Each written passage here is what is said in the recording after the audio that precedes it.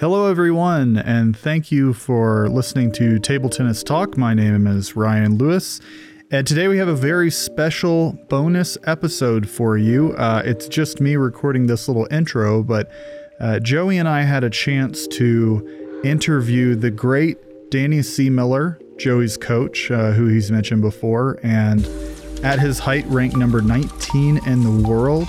This guy is amazing. He's a legend. And we got the chance to chat with him for about an hour. We were planning on including this in our next episode, but there was just so much good stuff, and we got him talking for quite some time. So we decided we would give y'all a chance to listen to this all on its own. So here's a bonus episode of Table Tennis Talk, and we will see you in a week.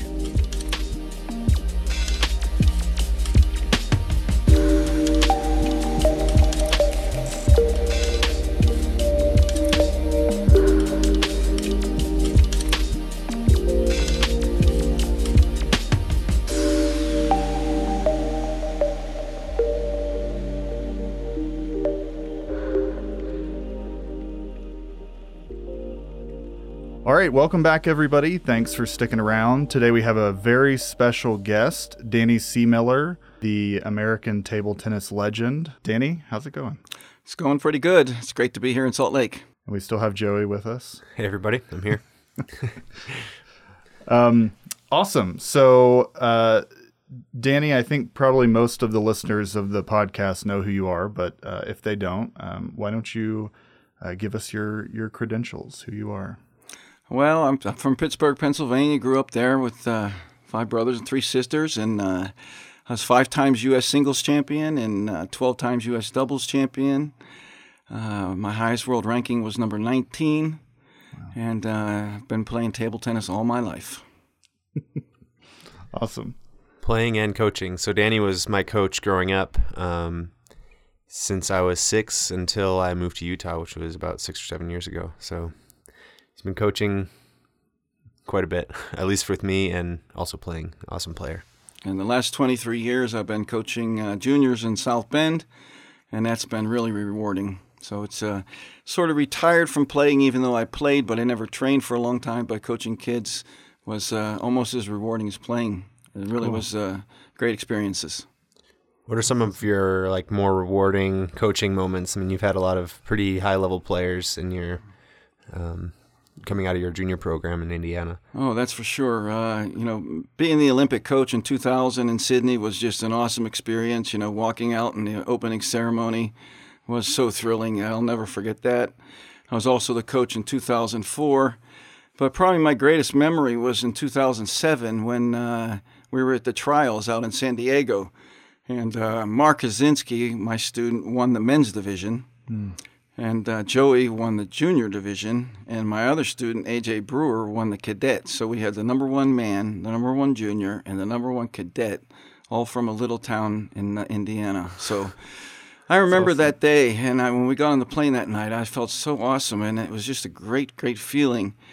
But I also thought, geez, how are we ever going to be able to replicate that? So that probably was the highlight of my coaching career for sure. And there's been other great moments, but boy, nothing could possibly surpass that. And my son played there too and did really well. Just missed out on the team. So South Bend was, we were on the map then, that's for sure. That's awesome. I remember that trials really vividly. That was a good one. I can remember we took the overnight flight, and we're sitting out there with your dad and all that. And I didn't even sleep on the flight. I watched the movie. I was just sitting there, just absolute bliss, thinking, I don't know if I did this or not, but it was a combination of great students and good timing, and you 3 guys were awesome, so it made me look good. I remember going to that trials. My flight was delayed because I think it was in the wintertime, and it was in San Diego, and I got there a couple hours before my first match, and I was thinking I might not even make it. And then I remember the day after that I made the team, I was staying at some relative's house, and their dog ate both of my paddles. I was in the shower, and they got in my bag, and they ate both of my paddles. What? I remember that. I was like, how did that happen? I mean, how could they get into your racket case? Like, all the stars aligned. It's perfect. What in the racket attracted them enough that they would want to chew that I have up? no idea. Maybe the wood or the glue. Probably the glue. Probably the glue back then. That was the hot thing back in those days. Yeah. Cool. That's cool. Well, Danny, how did you, when you kind of decided to go into coaching, what was kind of your thought process around that? Well, I was 42 years old, and I always coached, always did camps, but I was still a player then. So I realized at that point that I'm probably not going to be winning much more. So little money in the prize money of table tennis, so I knew I had to get into coaching. And there was a Victor Tolkachev who came to Pittsburgh, and he was coaching at my club. And then South Bend, Indiana, they needed a coach. So I said, you should take this Victor. He's a great coach, and you probably get him for not that expensive. So he went to South Bend for a year and a half. And then he had to go back to Latvia. Okay. So then the program, which was really doing well, they had 20 kids, and it was really a nice club. We couldn't find a coach. I was the president of the association at the time, and they said, Danny, can you find a coach? We couldn't find a coach because it just didn't have enough money, and there wasn't too many coaches. And then finally, after about 6 to 7 months, they said, well, what about you? And I said, I'm a Pittsburgh boy. I got my family here. And then, after I hung up the phone, I started thinking, well, what am I really going to do for the next 10, 15 years? I mean, I never went to college or anything. So I said, boy, wouldn't it be nice to coach and be able to go home at night? Never had to do that because I always was traveling and doing clinics, and I had 2 kids at the time, young. So I talked with my wife, and I thought, man, this could work. So they made me a good offer, and I went over there, and 23 years later, I'm still doing it. Yeah, we were really lucky to get you in Indiana, for sure. And it's really rewarding, too, when you make a difference. Mark Kaczynski made the Olympic team in 2000, and there were only 3 players on the team, and I was the coach. And I started coaching Mark when he was 10. So he was on the Olympic team when he was 18. It doesn't get any better than that. Here I am, the men's coach. My students on the team, there's only 3 in the whole, United States of America. We went to the Olympics together, and memory that will never be forgotten, that's for sure. That's cool.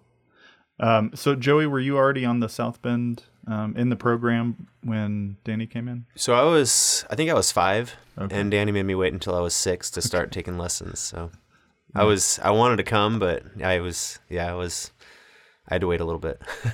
Yeah, I think he came in about a year later, and then he had 2 brothers, too, so that was really nice for the program. So those 3 were always there, Andy and Gordy and Joe.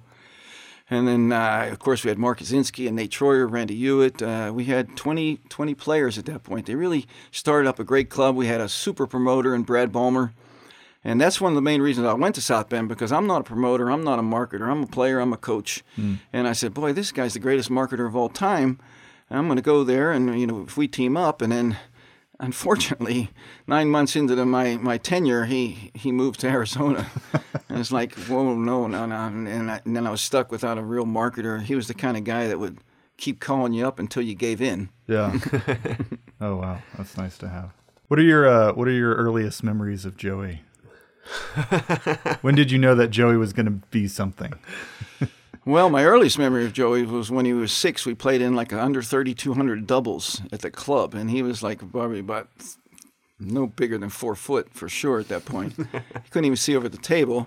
So that was my earliest memory. But, with the 3 brothers, you could tell that they all had talent. So working together, Gordy was a chopper, Andy was a looper, and Joey was the guy who came up behind. And you knew they were going to be good because we had such a high level. So if they worked hard and they came 3-4 times a week, they were going to get there. Joey stood out because definitely power. He had a lot of power. Probably the most intense player that's ever picked up a racket. So we had to make sure that he didn't get too intense. But that intensity like that is good for focus. And really, I was the same. Yeah. If he was number 1 intense player, I was probably number 2. So when we get out on the court, sometimes nothing else matters. Yeah. I've seen him play. What are some of your more intense matches? You've played a lot of matches, a lot of big matches against some top level players, and what are some of your? That's for sure. I've played many tournaments. I've been playing tournaments since I was like 12. Probably the most memorable for sure was in 1983 Tokyo Worlds. I'm playing Kai Zhenhua in the men's singles. He's number 2 in the world. He's from China. And it was a heck of a match. And I had great strategies. I was playing best. I was 29 years old. I was at the top of my game. So it was one game each. And I'm up 19-16, and he's serving. And you weren't allowed to stamp on the serve because they had problems with the color rule. And he stamped on all 5 serves, and I lost the game, and I just lost my cool. And I went after the umpire, and I said, you cannot allow him to do that. And so the match went on, and the 4th game, it was 18-17. I'm down 2-1, and I'm back against the barrier, and he hooks a loop. And the only way I'm going to get to the ball was a full-out dive.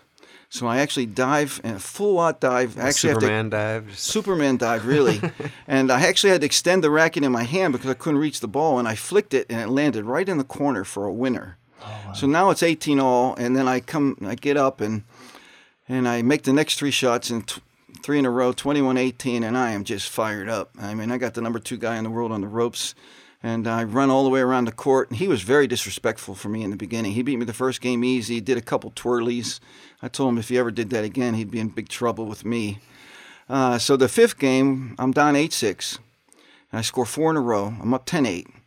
And the whole crowd has now moved over to my table because it looks like the Chinese guy's going out.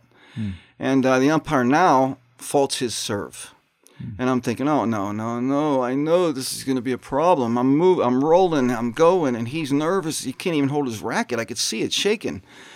And so the main Chinese coach calls the main guy, the main referee, 22-minute delay. 22-minute delay. So now everyone's watching. Waldner's there, Pat Appleton, they're all watching. All the top players are watching. All the other matches are done. And so I'm thinking, just stay cool. Just stay cool. This is no big deal. You'll be all right. And, I got played, and I didn't know I got played. And what happened was I should have been thinking, what am I going to do on the next point? What am I going to do on my next series of serves? Keep your mind on what we've been doing. And I was just trying to be cool because, there was a lot of chaos and people, So then I come back out, and the referee takes away the fault. So 11-8, they pulled the card over to 10. I'm like, oh, man, that's not, so that kind of rattled me. And then I lost my focus right there. I lost 6 in a row. And the match went out. Literally in a matter of 1 minute, the match went away from me. I mean, I had it. I was moving on. I might have even been world champion. I mean, the next round was against a Korean who I'd never lost to. And I had the guy on the ropes, and this situation came up. So that was really a devastating loss. I mean, that was tough. I was proud of my effort. And then, another one was, another tough one was, couple really great one was in 1982 finals. I'm playing Eric Bogan, and it's 2 games each, 15-all in the final game. This is worth $10,000 to me at least, minimum. And he scores 4 out of 5 on my serve, and he does a little victory dance, and he does another little victory dance. And while he's doing that, I'm thinking, he's a little too excited. I'll bet his first serve's coming out, and I'm going to loop it. And that's exactly what happened. So he serves out, and I rip it right by him, 19-17. So then I think, no matter what, you stay on the attack. Don't let him hit a shot at this point. So I hit 3 loops. I get the point, 19-18. I'm thinking, boy, now we're right where we need to be almost. Next point, unbelievable. He serves off. I think, oh, my gosh. As I'm going back to get the ball, the only thing I could think of was, thank God I didn't even have to hit a shot, and I'm back at 19-all. And for sure, he's definitely in major trouble nervous-wise. Whatever you do, don't make an error, no matter what. And I played 2 smart points. Actually, at 19-all, what I thought was, okay, what are you going to do? What are you going to do? And I thought, I always go to his forehand when it's crucial because it's weak. I thought, no, this time we're going to go right to his backhand. He'll never expect it. And he looked for his forehand, saw it to the backhand, got there late, and hit long. And then, of course, the last point for sure, I'm going to the forehand. He flubbed it right in the net. And I threw my racket in the air, hugged my brothers, and I won $10,000 in the U.S. Championship. That's awesome. And, I didn't feel bad for him at all. That's the way sports is. There's the elation and the devastation. No, you were down 19-16, got 5 in a row? On his serve. On his serve. Awesome. And, in some ways, I've read Arnold Palmer books, many books, and I kind of lost my edge that day because I felt like it could never get better than that. I was like, holy heck. You're down 16-19 for the national championships. You've won 4 out of the last 6. and this will make 5 out of 7. And you held tough 5 serves in a row against the guy, and how could it get better? And then I kind of lost my edge a little bit, even though I didn't realize I lost my edge. And when top players lose their edge, they don't even realize it till like 2 years later, because you're always trying to get better. You're always trying to prove yourself. You want to, I want to be world champion. And I remember when I read Arnold Palmer's book, I said, I think I lost my edge that day. And I still did a lot of great things after that, but not that many. That was sort of a little bit the highlight. After that, I kind of started going downward. And then my brother retired, so I lost my practice partner. And then I started coaching.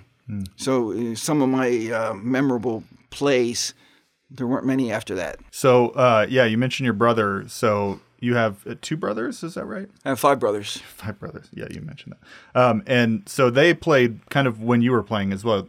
Your brother was your doubles partner, right? Yes, yeah. Ricky, we won 8 U.S. doubles championships in a row. And from 1974 or so till 1981, I was number 1 in the U.S. and he was number 2. That's awesome. And he never was able to break through. And he lost in the semifinals of the Nationals like 6 times on the other side of me. And I was always in the final waiting. I just couldn't wait if he got there. And I was just wondering. I always wondered if he would beat me in the final. I actually would be happy. Yeah, I really would have been, because I had won 3 or 4 times. It would have been better for him to win one. And but he just didn't get there. And he always lost to Eric, and he lost to DJ Lee, and he just got a little bit short. So that was a little bit disappointing, but boy, I sure would have been great to play him in the final once. Yeah. Cool. So you have a unique way that you hold the paddle when you play, called the C. Miller grip. And so I'm interested, whenever you kind of started doing that, how did that develop into something unique? Well, I was a baseball player, and I kind of grabbed it like how baseball people do. You grab it with the backhand, you block everything, and you have basically no forehand. That's the way most players play, because they can really control the ball. And I played for about 4 years, from when I was like 12 to like 16, and then I got picked for the U.S. junior team to Canada.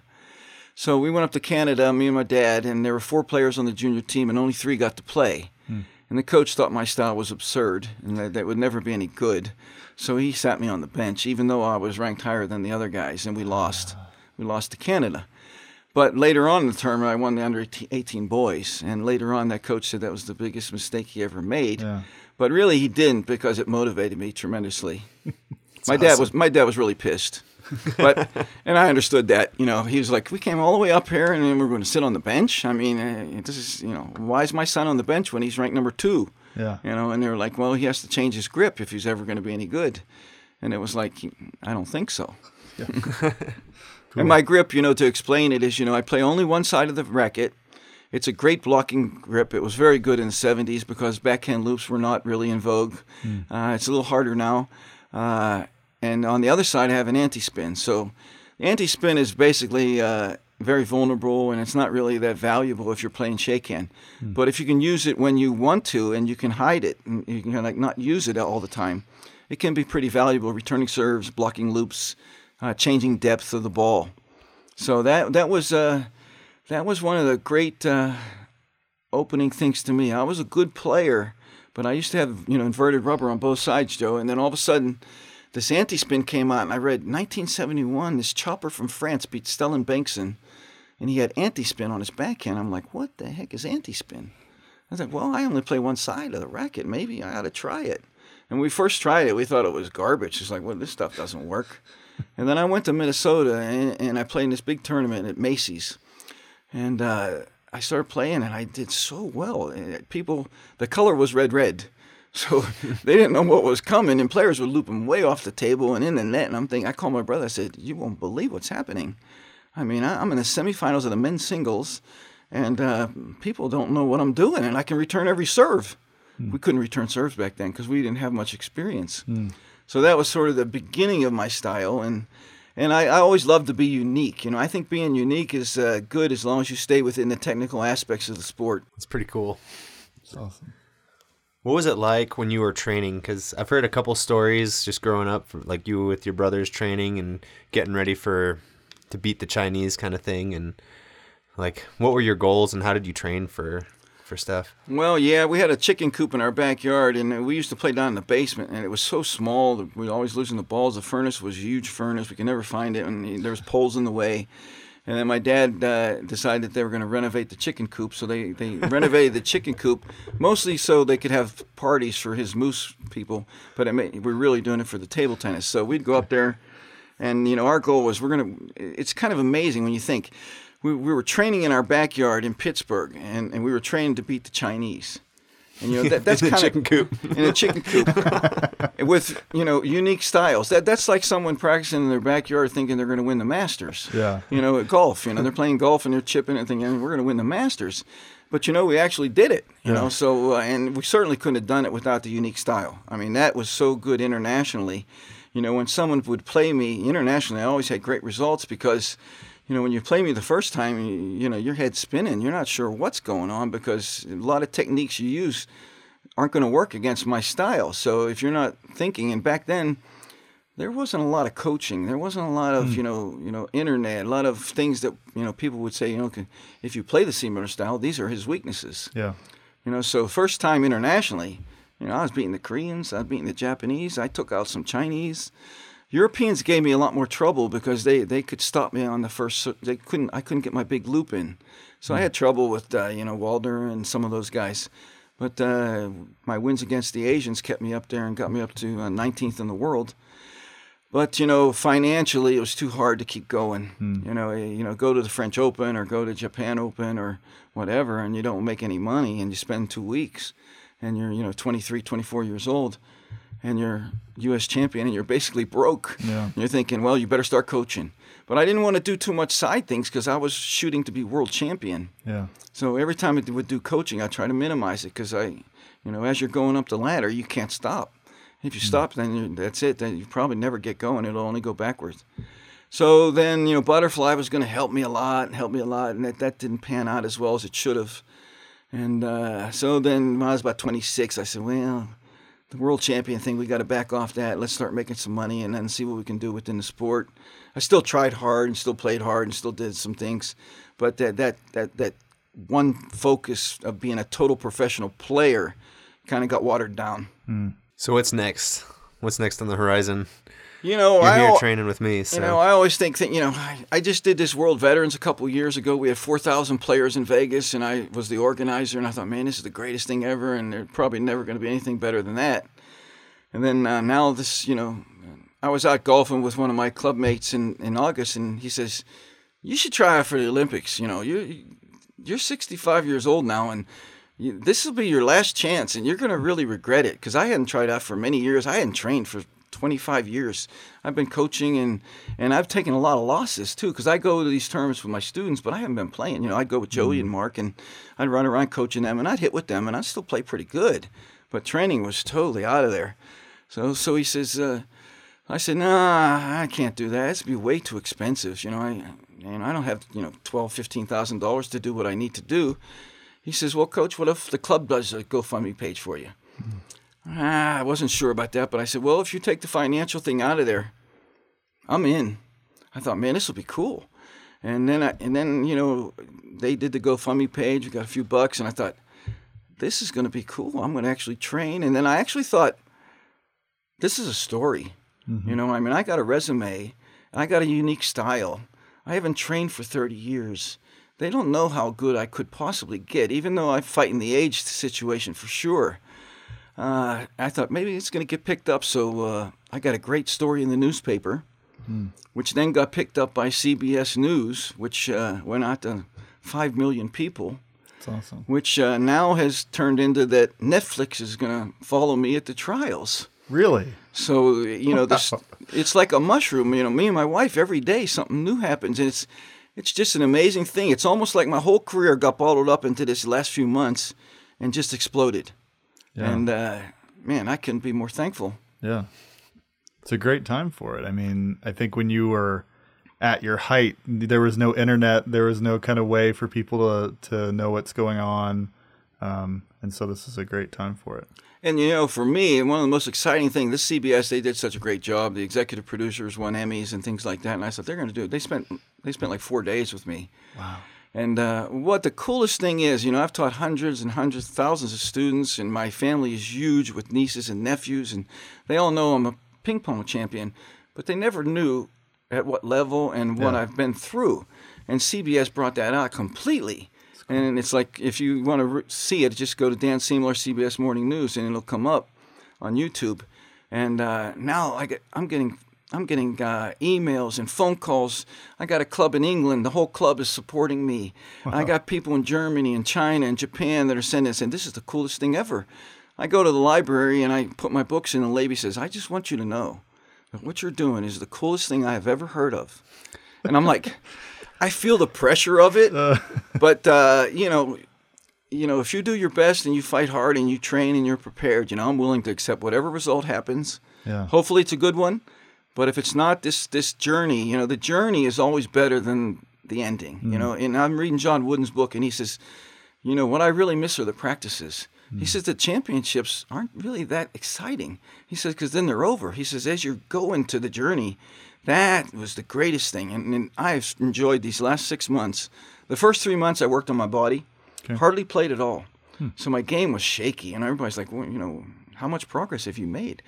I knew if I played for 6 months, I'd burn out. Totally burn out. And I didn't want to get to the trials feeling like this was a job. So right now it's kind of still rising. We got 3 more weeks.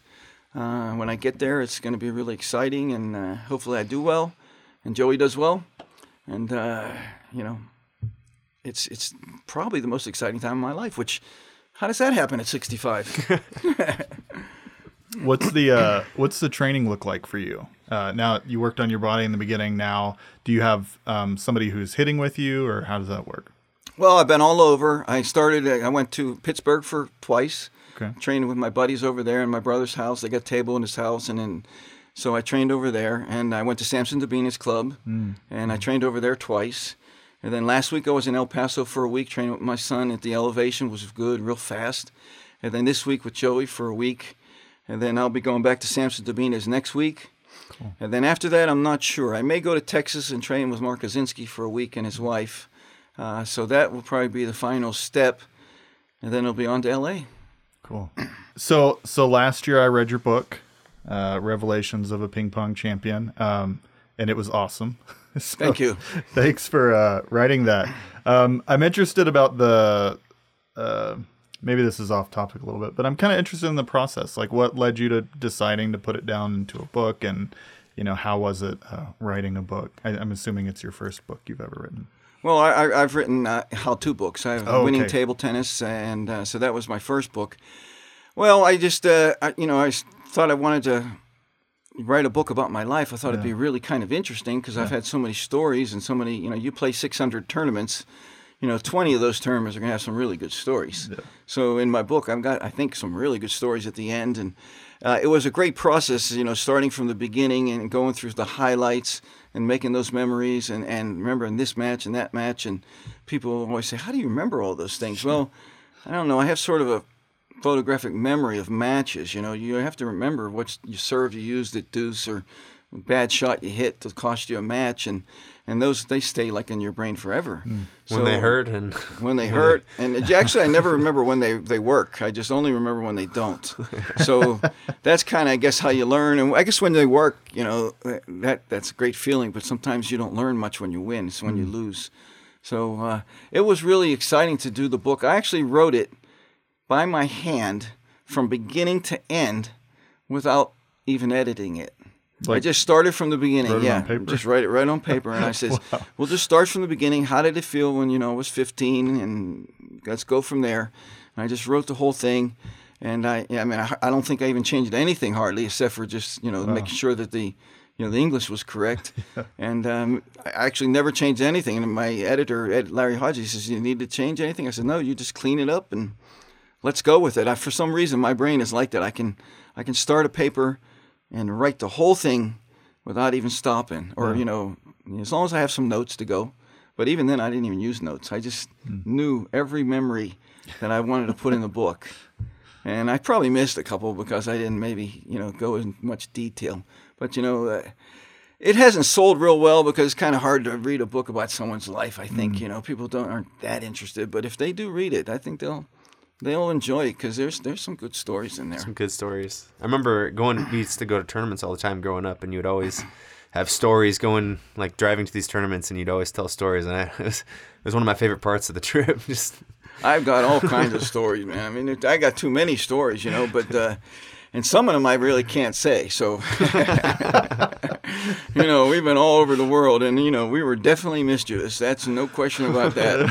Three of us in Yugoslavia getting arrested and things like that, and having trouble in North Korea, and having the police in London come after us, and we never did anything really bad. It's just that we were in bad places that we shouldn't have been. Yeah, we were in Yugoslavia, and it was the final day, and we were bored, and the Chinese were all in the finals, and we wanted to watch it, but it didn't start till 2 o'clock, so we decided to climb this mountain. And going up the mountain, and it was so awesome, and there was like 3 levels, and at the 3rd level, there was a big sign in Yugoslavia that obviously said, don't go any further.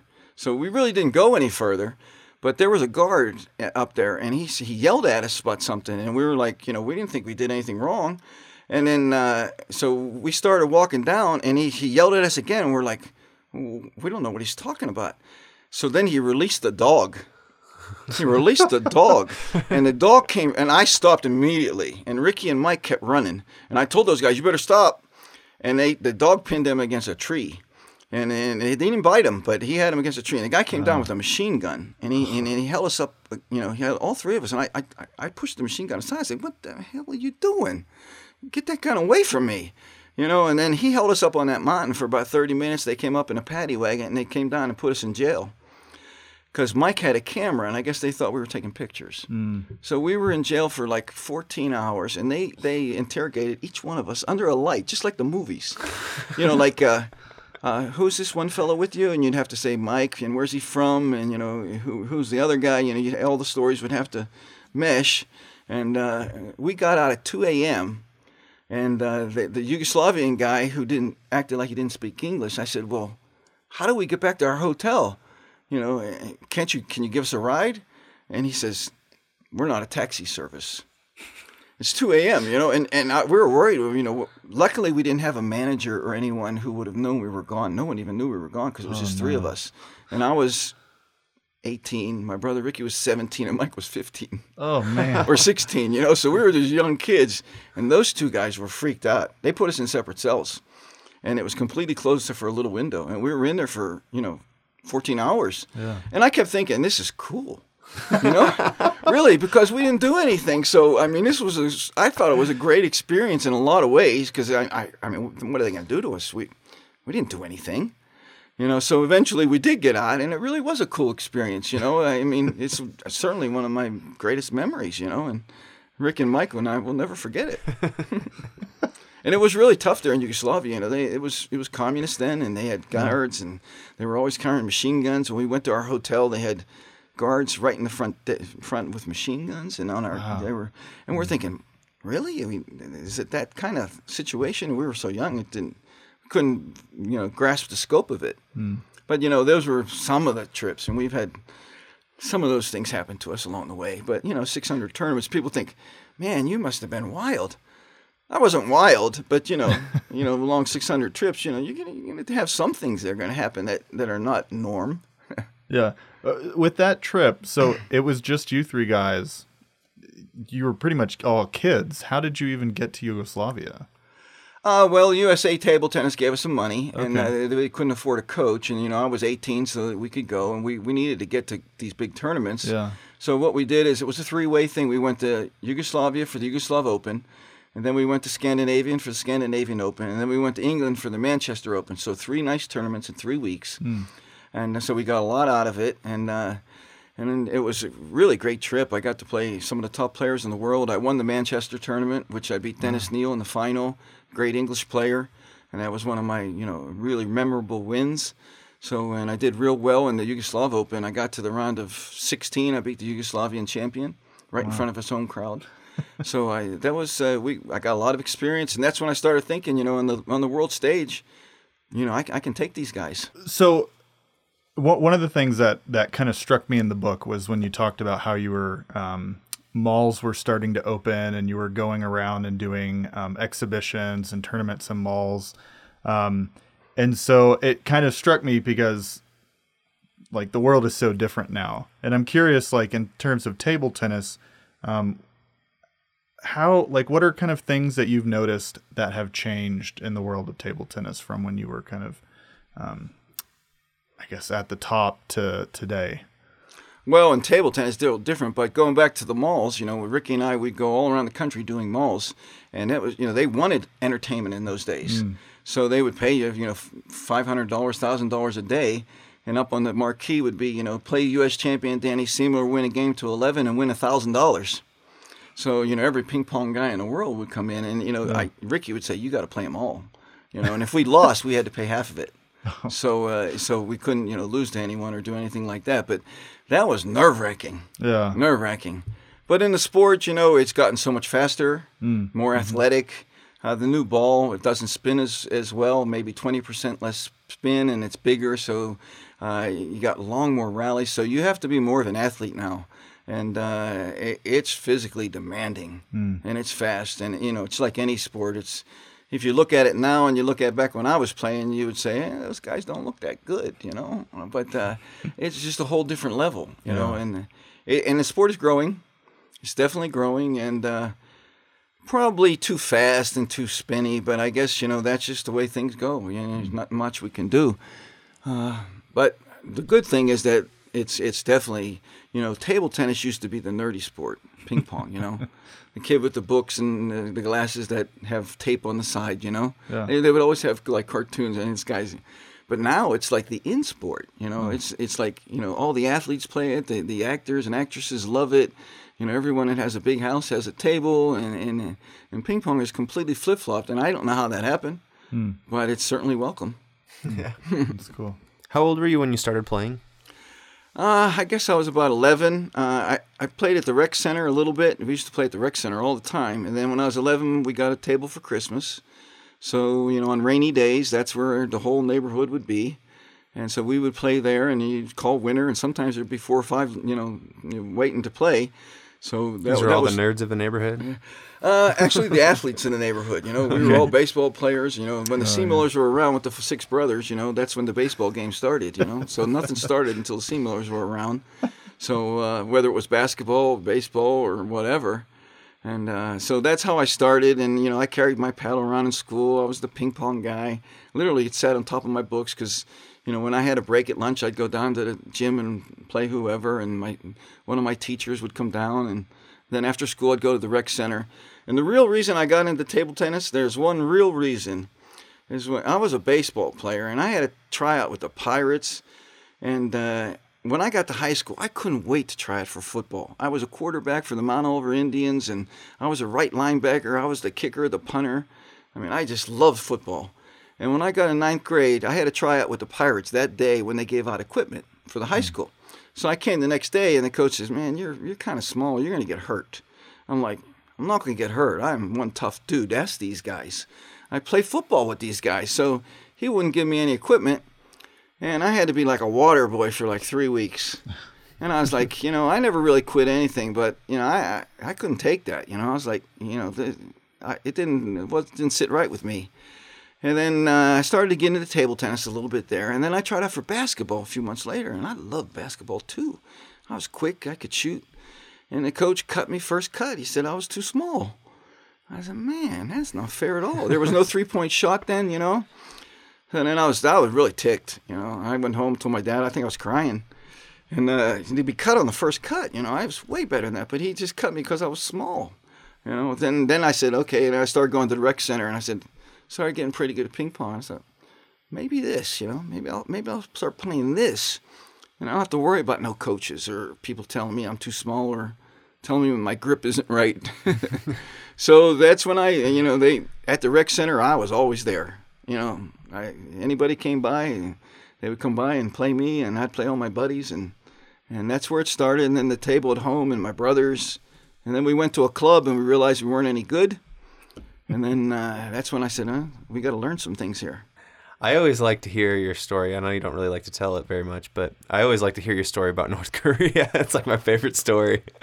I don't know. You don't have to share it if you don't want to. But. I'm not sure I can go all the way on that one because I'm lucky to be alive, actually. So that's a tough one, but I'll give you a little basis of it. You know, when we went to North Korea, you know, we had been working 7 years to get into the first division. We were in the second division in 73. We lost in the final. 75, we were in second division. We lost in the final. It's every 2 years? Every 2 years. And then in 77, we were down 4-2 to Italy, and we beat them 5-4. Most dramatic match of all. Now I've actually seen those matches. We're an elite team, you know. And my brother Ricky won the 9th match, and we were working, you know. This was our dream. Now we're in the top 16 in the world, and we're going to take on the big boys, and we're ready for them. We're going to get them. We're even going to beat China, you know. This is our goal. But unfortunately, the worlds were in North Korea. But, you know, that didn't matter to us. You know, we're going no matter what. The State Department said, you know, when you go there, you have no protection. So when we got there, things went awry right away, you know. They took away my music. They took away my books.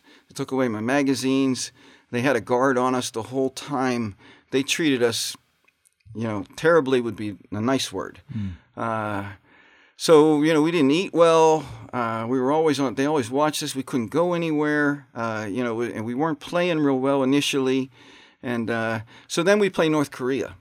And there's 22,000 people, and they're cheering against us. 22,000 people. And everyone is screaming like this is a cultural war. This isn't ping pong anymore. This is, you know, their culture against our culture. So I'm playing, I was like 24th in the world, and I'm playing this guy. He was number 26. And it's 18-0 in the third game, and I hit a big loop, and he blocks long. And I go to pick up the ball, and I hear this huge cheer, and I'm thinking, what the hell was that for? And I turn around, and they gave him the point. And I said, no, that ball was long, you know, and it was a North Korean umpire. And they had been cheating. That's not fair. They had been cheating other players, and other players were sort of taking it, you know. Well, I'm not going to take it, you know. And that ball was long. It's 1918, and this is an important ranking match for me. And so I refused to play. There's no way I'm going to play until I get that point. Well, the crowd got louder and louder and louder. And on the third tier, there was someone who had an American flag, and he put it on. He put it on flame, and they burned it. You know? So now it's literally serious chaos. Yeah. And our coach and our president says, you got to play. We're not getting out of here alive. And I said, I'm not playing until I get the point. And then I realized that the other 15 tables, there were 16 tables in the arena. This was a huge arena. They all had to stop because it was way too loud. And I realized that this situation now, excuse me, was unfair to the other players. Yeah. So I had to play. So I lost the next 2 points. I went to get the ball. I was really pissed off. And the North Korean came over and he jumped in my face. And I literally wanted to cold cock him. I didn't do it. But, I mean, it was just so bad. And so that really started things going really bad. And then, you know, the kids, they're there. They treated us bad. They made us sit in, you know, all the players could sit in one area. But not us. We had to sit up in this way far corner with security. You know, they never wanted us to be out with the people. Or, you know, one time we went out, we snuck out at lunch. And we were only allowed to go in this little courtyard. But we got out and we said, we're going out. And we ran out this back exit. And we started throwing the Frisbee around. And they had given us our music back. So we turned the music on. We're throwing the Frisbee around. And this crowd started gathering. And then the police came. And everybody ran. And they yelled at us and said, don't you ever do that again, and all that kind of stuff. So then the tournament went on. And we played Denmark. And this is the first time I let the team down. I lost 2. And now we went back to the second division. That's 4 years we have to wait now. At least, if we don't win the second division, next time we're in trouble. So that was really a killer. So I never drank alcohol in my life. Ever. Never have. Never, not one day since. So we started drinking alcohol that night because the tournament was over. And we were, I guess, pretty drunk. So later that night, we decided we were going to get them back. We're going to get these people back for what they did to us. So I'll leave it at that. We got them back, and I'll tell you, we did get them back. And well, actually, I don't know if I should say that, but we did something that there's no proof that we did it. But if we, this poor kid from Ohio, what he did, was nothing what we did. And people say, you realize you would have been in hard labor forever and you would have been killed for sure. There were no security cameras at the time, and we were lucky. And, it was absolutely a juvenile thing to do, but, it was the kind of thing that was certainly alcohol fueled. I've never touched it since and never wanted to. I never even wanted to do it then, but it was sort of we were all sitting around a table with the Germans and the Swedes and all that, and they were giving shots around, and I gave it a try. And then I realized that, if you drink alcohol, you might be doing some really stupid stuff. But I'll tell you, it felt good. It felt good. And even to this day, I don't regret it. I don't really regret it. And I'm not going to tell you what we did, that's for sure, because if you did, your mouth would fly open and you would say, what? But if you read my book, it's sort of explained in there at some level. Okay, cool. That's a good promo for your book then.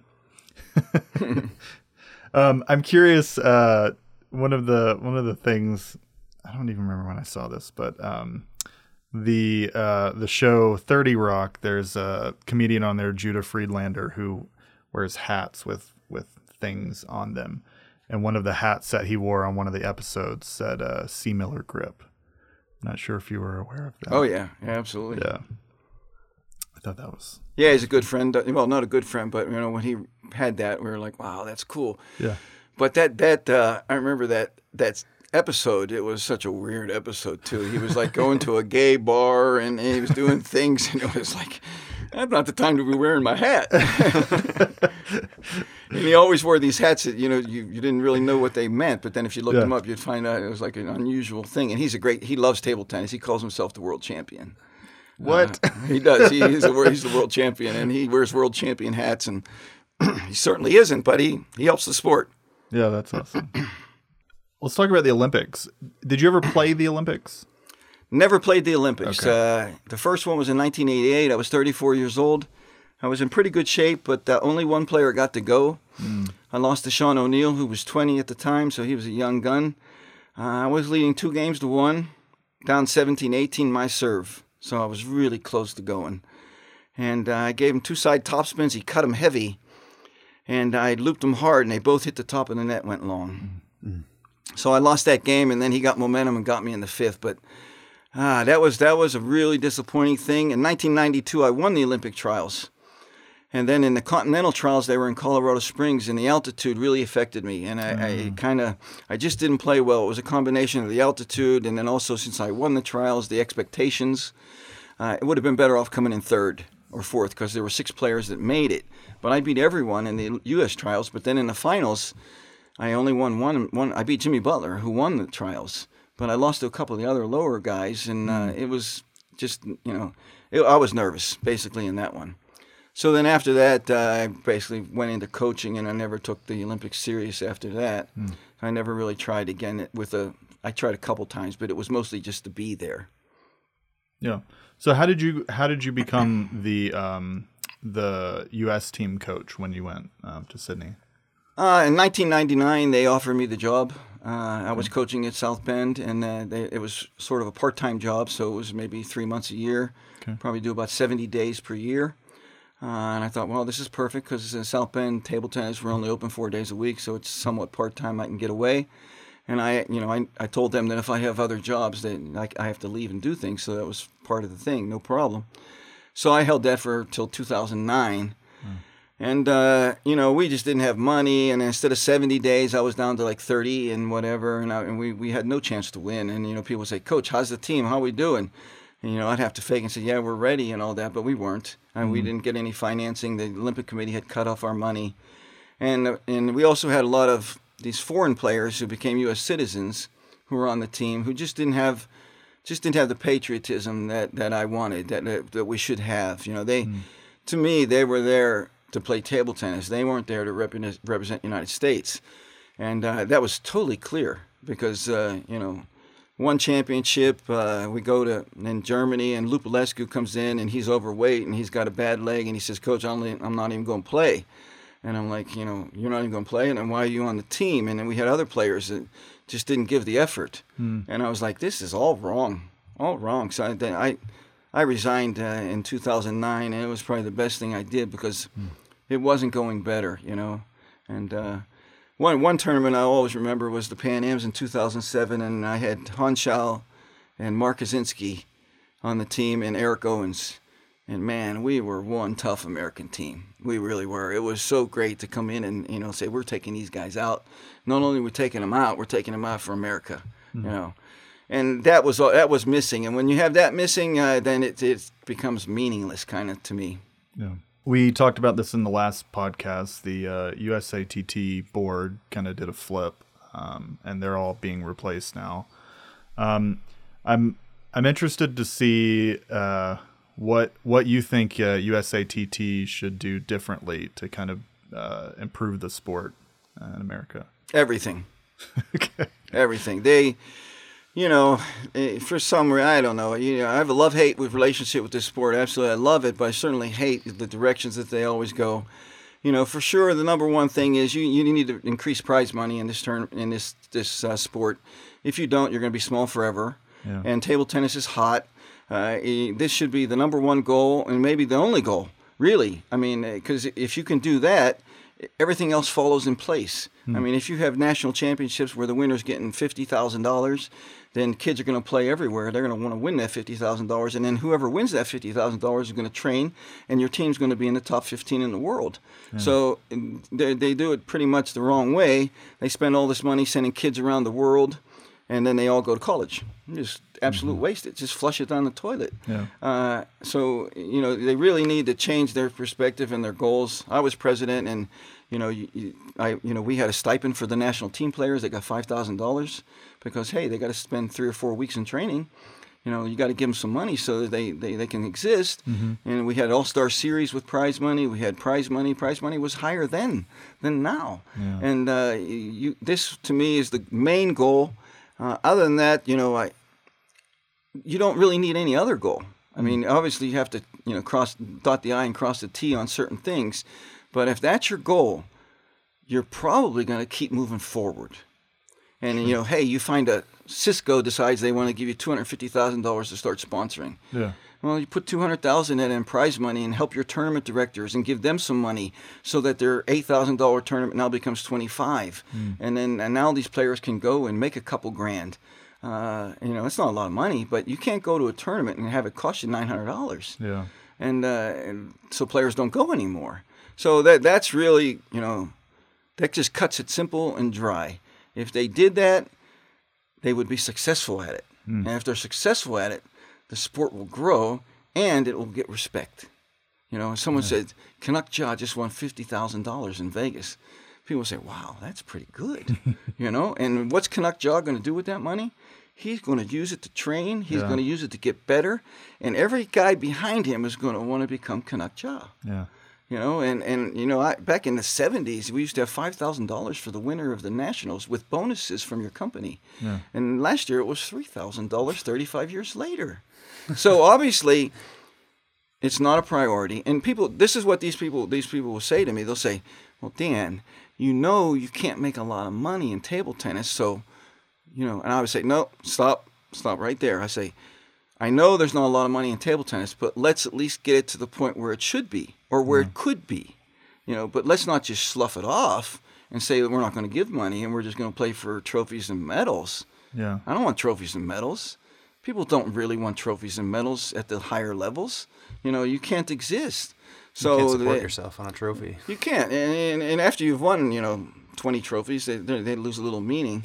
But, that's the goal. And I'll tell you, if that became the goal, and I'll tell you, I was talking to Joey here, and maybe I should be the CEO of table tennis because I know how to run this. And I never thought I would want to do that. But my daughter lives in Colorado, and I've got incredible experience as a president, and I've been a coach, and I've been a player, and I know what the focus would be, and that would be my focus completely. Yeah. Every Tuesday, I would send 200 letters out to every company. I would call everyone. Mm-hmm. I would try to find that CEO who loves ping pong. I would try to find. There's a lot of them. We've got wealthy guys. I mean, but if this became your focus and you really worked on it and like you spent 30 hours a week, this is the way you go. Yeah. And if you did that, the problem we do have though is the Olympic Committee. They don't want you to go that way. They won't give you money for prize money. They won't give you anything. And they have all these rules and stuff that hold you back. When I was president, for sure, my main problem was the Olympic Committee of all. And I'll give you an example. I'm the president. There's 41 sports. About 8 of them are not even Olympic sports. Okay? Now think about this. There's 41 sports, and they support all these sports. Give me a guess what you think table tennis was of the 41. Joe, where do you think we stood from 1 to 41? It's got to be 41. We were actually 41. They gave more money to bowling, which is not a sport. They gave more money to all these sports that were trying to become sports. Yeah. And I was all over their case because I figured the squeaky wheel is better than being quiet. Yeah. And they didn't like me at all, But I was like, how in the world can we be 41st? And they would say, well, we realize that you guys aren't that competitive at the world level, and you probably can't medal. So I was like, well, how can we get better if you're not going to support us? Yeah. So that was, and that's been the crux ever since. And even now, the whole board was removed by the Olympic Committee because of, some bylaws and other things. I don't know the whole thing about it. But, so in some ways, the Olympic Committee hasn't really helped us. And but like I said, if the USA Table Tennis put prize money as the priority, and they went after these wealthy guys that we have, like Cy Wasserman and others, and all these people that are in the sport, they love it. They'll help out. Yeah. And then and table tennis it's sellable now. Yeah. I mean, they had it on the Super Bowl commercial a couple years ago. Remember Arnold Schwarzenegger? He was playing table tennis on the Super Bowl commercial, and it was like the hottest thing. And you even see it in commercials now, and you see that the athletes use it. So if you can't sell that, then you're not doing your job. Yeah. And what happens is they get so caught up in administrative junk. I'm a real good administrator. Well, that ain't gonna get us anywhere. You got to be a mover, a shaker, and you got to know what you're doing, and you better have, you better make good decisions that are experience based. So, my wife said, would you want to take that job? I said, no, I don't want to deal with the Olympic Committee, and all that. But now my daughter lives in Colorado, and my grandkids are there, and we might move there. And I'm thinking, wow, I never really even had, this kind of a job. It might be cool. So I'm throwing it out there, folks. Throwing it out there. If the new CEO isn't getting it done, I think I didn't sign up last, when they interviewed last year. I didn't even think about it. But then someone said, well, why wouldn't you want to do it? And I thought, why wouldn't I now? Yeah. So you do a good job with it for sure. And I even told Joey this morning, we were talking, we were pretty excited about the trials and all that. And I was thinking, man, that could be, the final leg of my sporting world in table tennis. I can get in there and really make a difference. I mean, a huge difference.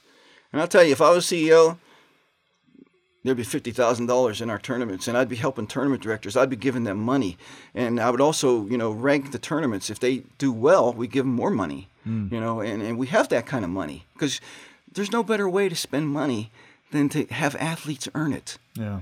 When you say, Joe, you're going to go to Sweden and Japan, and we're going to spend $10,000 on you, that's a waste in a lot of ways. It's better to have Joe earn the $10,000, and then that money was earned. It wasn't given. Yeah. And you spend it a lot more wisely if you earn something rather than are given it. For sure. And then you also had to work for it. Yeah. No one gave it to you, and you earned it. And then if you did that, then I'd go to Japan and Sweden on my own and get better to make sure I earn it the next time. Yeah. And then I think the sport could really grow. I really do, because it has such great qualities. I mean, it's a family sport. You can play it at home. It's not that costly. It's so fast. It's complex. You can learn on the internet. It's got so many good things going. But, the real problem is, America, the perception is ping pong. Yeah. And to change perceptions is difficult. Yeah. When 90% of Americans think ping pong is a game, and why would you be serious with something that's a game? But that prize money would start to change that perception. Yeah, for sure. Not only, maybe not outside the sport initially, but inside the sport. It would change immediately, and then it would start to filter out. For sure. And then who knows where it would go? Maybe we would end up being the hot thing, because this is the one sport that you can actually train at home for tournaments and Olympics, and your goals can be whatever, where you don't have to spend tons of money, and you can play with your parents and your brothers and your friends. You don't even have to go anywhere. So a lot of people play it at work even, and Yeah. so I obviously I'm enthusiastic about the sport, but I still got that love/hate. And the hate, I shouldn't say hate, but let's say, something like that. But loathe. Just that, here we are 40 years later, and it's exactly the same from 40 years ago. And not only that, it's kind of a step backwards in many ways. So how does that happen? Yeah. Do you think the success of Kunak Ja and Lily Zhang will help, you think? No, I don't think so. I mean, it does help, obviously. Everyone's proud of them, and they're doing fantastic. I mean, I think they're just, give them kudos all the way. I think Kunak and Lily have really, given us a lot of pride.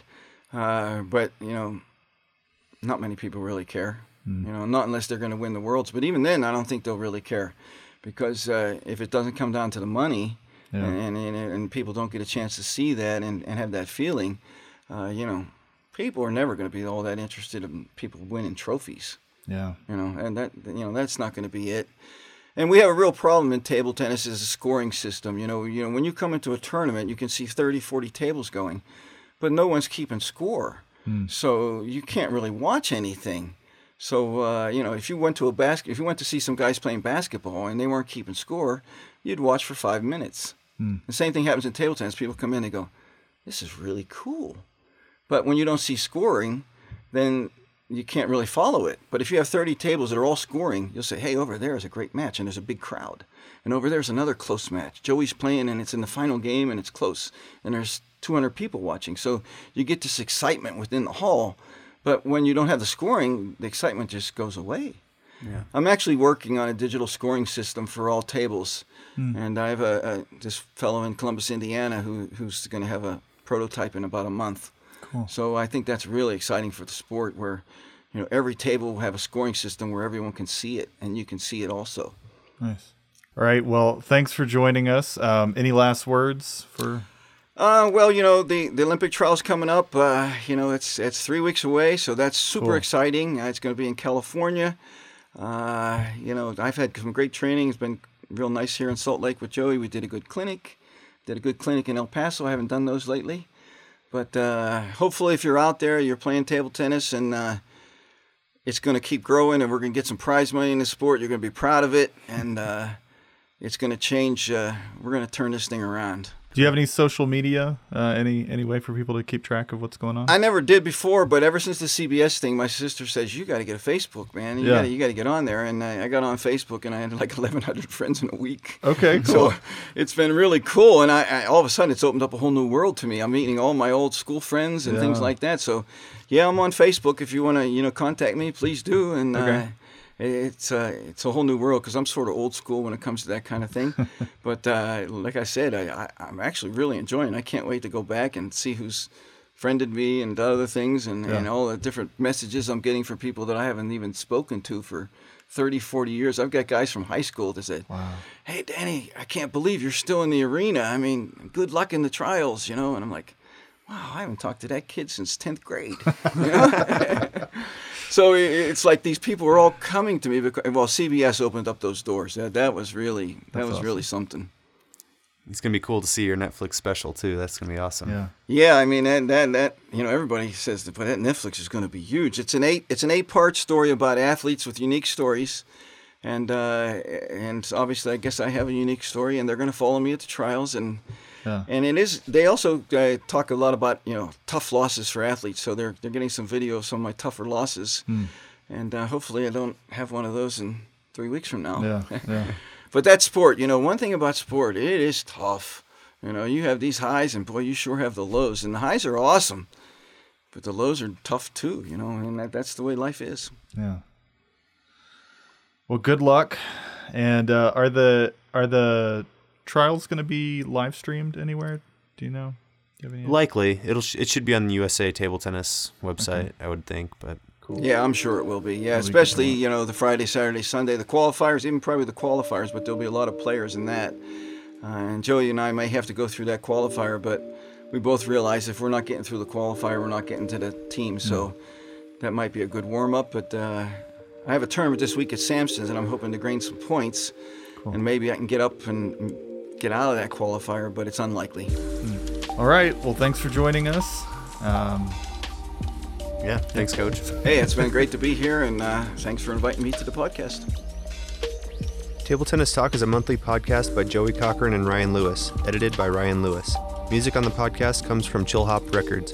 Find the podcast on Apple Podcasts, Spotify, or wherever you find your podcasts.